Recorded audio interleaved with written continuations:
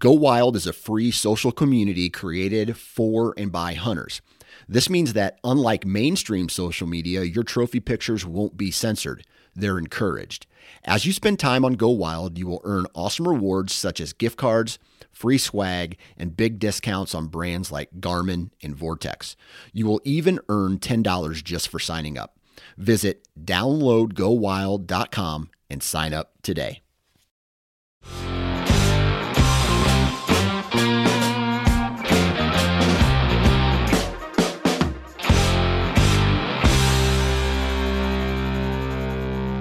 Well, hi, everyone. Welcome to the No Lowballers podcast. I'm your host, Logan Medish of High Caliber History. I'm sitting around the table with the gunbroker.com and Go Wild crew. And we know the name of the show is No Lowballers, and that's really a touchy subject for some folks, right? And so we've made one exception. Generally speaking, no lowballers at this table, right? Except for this guy over here. We have our chief lowballer. Went to the bullpen. We called in our lowball closer. Yes, exactly. So, Alan, tell us who we've got with us today.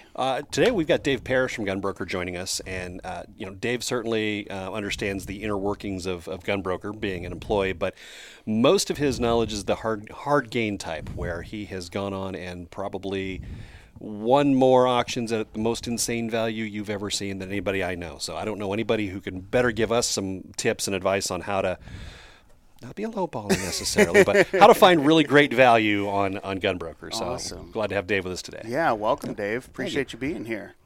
Cool. So, how long have you been spending far too much money on Gunbroker? I started at the end of March. Okay. So that's, about 4 or 5 months. Okay. Yeah. Long enough to learn how to do it and do it right. There are packages coming in all the time. The FedEx guys on a first name basis, right? Yep. See, the trick, as employees, there's no employee discount or anything, but here's Right. the difference. When our wives walk in and notice us on Gunbroker, instead of getting in trouble, we get to say, "Honey, I'm just working late." So Yeah. It's just work, yeah. Yeah, you're just a workaholic. Be like overtime. That's well, what they don't realize is that the overtime they got to pay for the habit, right? Right. Yeah. It's she's been used to me before, though, so she's not too terribly surprised. Gotcha. Yep. So, what's the most recent cool thing that you've managed to pick up that kind of surprised you? I guess overall it's kind of recent because it's constant ammo. I've Really? gotten so much ammo off the penny auctions, it's not even funny. So No you kidding. pay a penny, you pay shipping, get 4 boxes of Winchester double-aught buckshot for $12.95 because that's the shipping. Kidding. Yeah, it's crazy. The penny That is auctions are crazy. fun. Yeah. And Dave, that's you're picking up like some mainstream stuff, like you said, double-aught, 12 gauge, but you also, of course, have a kind of eclectic collection. So you're finding some of the little. Were you just telling me some 32 Smith & Wesson you pulled through? So a little bit more of the eclectic stuff too. Yeah, I got 11 rounds of period correct. He said it's about 1918 32 Smith & Wesson. I can't remember the head stamp. I haven't played with them yet, but I would not fire them. Yeah, that's the But caveat. I will here, right? own them. Oh, Right. yes. Yep. Yep. Yeah, so, and then most recently, not super valuable, but I got a Hopkins & Allen's pre-bankruptcy, so pre-1898 hammerless. They didn't promote it. They didn't sell very well. So I like those. Yeah, absolutely. It's we call them what's the word? Sleepers, like sleeper auctions, right? Where people are it's kind of flying under the radar, right? Yeah. Very cool. Yeah, my watch list is if it's 200 on a that's a bad day. If I'm only the 300s are really a little more typical for the kinds of items that I'm watching all the time. 200, man. Those are rookie numbers. Yeah, You got to no step kidding. it up, right? So explain the watch list to us. Some of us might not know how to use that or what that function is on Gunbroker. So when you're scrolling through and you find something you like, maybe you don't want to throw a bid out right now, you just click watch. Boom, shows up in your watch list. You can get emails and alerts like that set up. And it's really anything listed on Gunbroker. You can watch it. So if you're like, who in the hell's going to pay this kind of money for this? Throw it on your watch list because somebody's going to pay more than that for it. So, yeah, and then there's, certain items that relist. I've got my little niche-y, I collect like late 19th century, early 20th century pocket pistols, mini revolvers, things like that. So I'll watch them because if it's an auction, you come up on the last 15 minutes and there's no bids. Right. I mean, there is no sniping on Gunbroker. No, because of that 15-minute rule, right? Because of the 15-minute rule. However, if you wait until that last 5-10 minutes and hit them with the bid, the chances are you're going to get it. And I've gotten quite a few things that way. So, okay. Yep. Yeah, that 15-minute rule is interesting because that's something that is kind of unique to you guys because, eBay doesn't have a 15-minute rule, so you have that sniping that goes in there. But but you guys with the 15-minute rule really allows a fair playing field for folks. eBay counts on that sniping rule. I mean, yeah. The number of times my wife and even me, I'll admit, have overpaid for something because, my budget is this.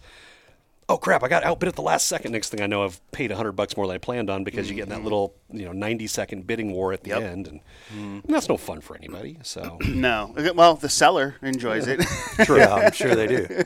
Yeah. Exactly. Yeah. Yeah, I think sellers probably hate me. Well, but at least they're making it's a buyer's something market. off it, Yeah, it's a buyer's market. If they shouldn't have put it at an auction if they weren't comfortable for it selling low, right? And that's I am paying what you asked. Right. Fair enough. Absolutely. I'm paying what you asked. You asked for a penny. Here's a penny. Where's my ammo? Give me my stuff. That's funny. Yeah, that's probably a good jumping off point there too. I mean, the penny auction. You've talked about how that's a great deal. You've certainly cost me some money by explaining penny auctions and how they work. Yeah, it's gonna cost me some money. Oh yeah. So talk a little bit about those and how what kind of a strategy that has. So with the penny auction, it literally opens at a penny. You've got all your shipping and fees and Uncle Sam's taxes at the bottom, but it starts out with a penny. I've seen all kinds of things. These we've seen Barretts come up on a penny auction. Really? What? Now they're never selling for a penny, though. Yeah. I mean, never selling for a penny, but it gets that interest going, and then right. they when you filter out, you're going, oh, a penny. Who wouldn't bid a penny? And that's as Alan said, it's a bit of a trap because now you're at a penny. You're right. But yeah, you can bid, you can watch on those and see what happens. That's how I'm getting all this cheap ammo. Is I'm just watching it right down to the last 15 minutes. Is that a reasonable price for shipping versus what I would pay down at my gun shop? Yep. Okay, I'm going for it. So yeah, I mean it's you can get into some bidding wars there, but if you watch those, especially towards the end, I'll watch them all week, but still, you get towards the end, and that's where you're going. And I will let everybody know all times are Eastern. Okay, so I'm out of Idaho. Oh, so it's a big difference. It's hitting midnight out here. It's only 9 o'clock. I'm not even ready for bed yet. Right. So, yeah. So what's the biggest steal on a penny auction that you've gotten? That's hard to say because I've gotten flashlights. I got an SP tactical brace for an HK. Don't own an HK, but it was not a yet, penny. right? He's watching a dozen of them now. If I can get one for a penny. And ammo, I would have to say. I know I keep beating that dead horse, but that's a sweet spot for it. It is great. Well, I mean, yeah. How many guns do you buy? How many guns does a normal person buy in a year versus how many boxes of ammo, right? Right. So none of us are normal. We Yeah. have no frame of reference for that whatsoever. Oh, no. When I had to count that up and go, I've bought eight guns in 3 or 4 months? Okay. Yeah, I have an FFL, so things have gotten stupid. So Nice. Yeah, you can still count. If you can count them, I think you're probably. Yeah. If you can count them on 2 hands, because you figure that's less than 1 a month if you average it out. If you have to start bringing in toes or a friend. If you use those 2 hands to put them to an Excel spreadsheet, does that still count? Sure, I said 2 hands. I didn't specify. Yeah, The penny auctions really are great deals. I mean, we don't want to make it sound like everything goes off dirt cheap on there because a lot of things like the Barretts will get to. I mean, their end price isn't really that far off from what a normal opening bid would be, or a final bid, or a buy it now price. Sure.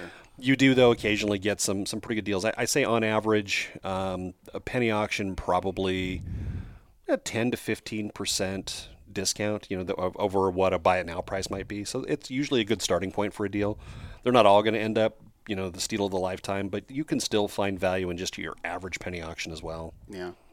Yeah, one of the things that I really like is, because I've got some odd interests, as you might imagine, and I don't want to always have to be daily going through and searching for the stuff, so I put in alerts for keywords and stuff, especially because some of the stuff is weird enough that I know they're not going to pop up like maybe once or twice a year.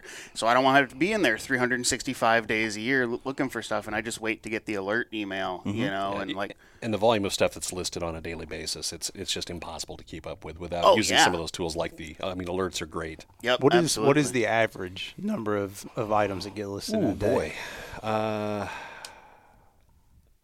Tens of thousands? It's in the thousands for sure, and it will vary. Like we have a couple of our major sellers that will do a 2-week cycle, so we know on this given Monday we are going to see a massive upload from those folks, and we know the next Sunday there won't be anything, but then the following Sunday we see a massive spike in sales because that's when they all close. So it varies all over the place, and between that and the listings number is always a hard one for us to answer because there's so many variables that it could at any given time between relists, and you'll also have a number of retailers who will list their virtual inventory. So what I mean is they don't necessarily have the gun in the safe in the back room, but if you order it from them, they'll place the order from their wholesaler and ship it directly to your FFL. You don't know anything of that's going on. The timing is still just as quick as if he had it on a shelf. So, there's thousands, probably on certain days, pushing tens of thousands of new listings going up every day. We hit 1 billion in 24 years. What did we hit 1 billion like a month ago?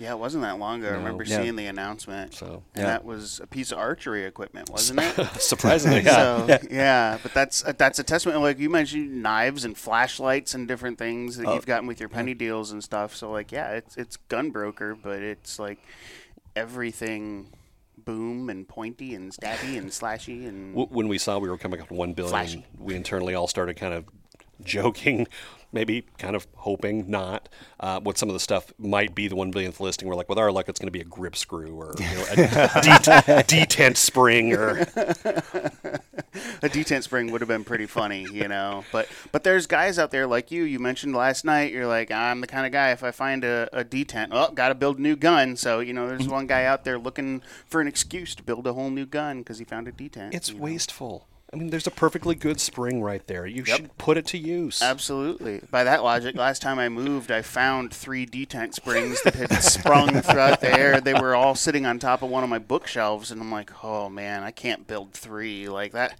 The wife will kill me, right with the move. But, but I like that thought process, and that's why, you said you bought the brace. The gun's coming next, so that's... Yeah, I was telling Alan on the drive over here, it's the 410 buckshot shells that I bought. I get them home and I'm going, well, I only have a 2.5.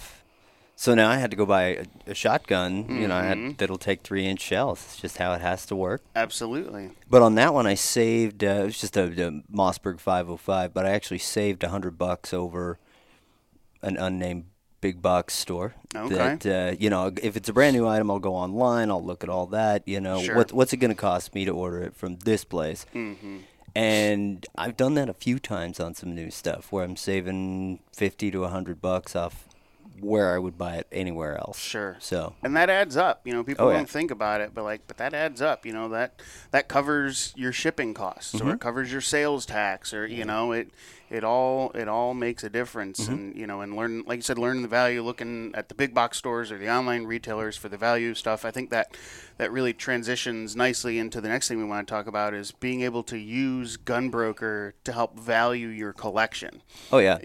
Whether you're thinking about selling it right now or not, maybe you're looking to get a new insurance policy on stuff, and we just took possession of my father-in-law's collection because he's moved into an assisted facility. So I've got his rather sizable amount of firearms on hand, and that's exactly what we're doing, is trying to figure out, so that way his kids can decide what they want to keep, maybe what they want to sell, what makes sense to pass along here and there. So I'm really interested in learning about this one. Sure. Yeah, that's something you could do with that watch list. it's an old saying. You go to the pawn shop and they're like, yeah, that's what they're asking. What are they getting? Right. 'Cause I can ask $100,000, but I'm not going to get it. So Or $5 million for a revolver. Yeah, for the 1917 from Indiana Jones. If you don't know what we're talking about, you have to go and check out a previous episode. yes, that one is crazy. But yeah, you can just go in there and you can check out all the what's actually sold and those kind of valuations, which is fun. And just kind of on that note, that's something that I'll do to sort of reverse engineer that process. A lot of them on your older guns, your curios, your things like that, the seller will actually list the serial number, right? And in the images, you can see all the proofs and things like that. I've run into a couple who have no idea what they're selling.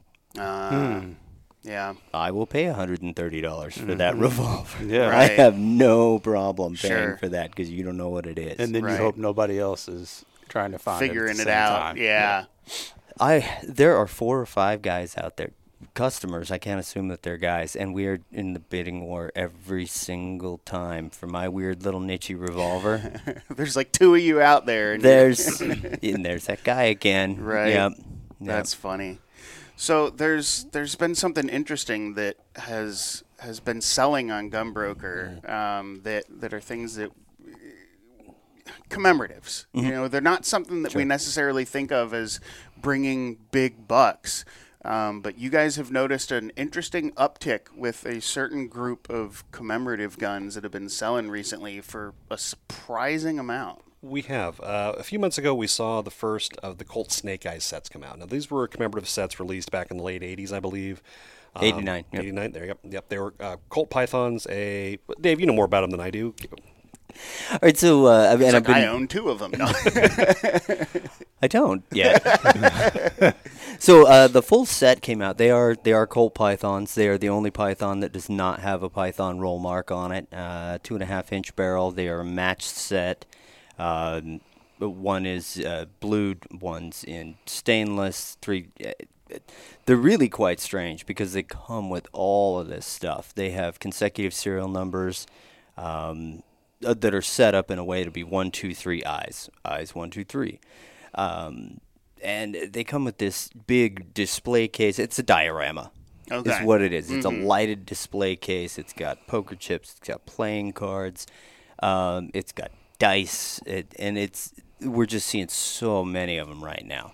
It's really sort of incredible. Yeah, we saw the first set list, and we hadn't seen one list for a long time. And it hit a couple months ago and went for just under $30,000. Wow.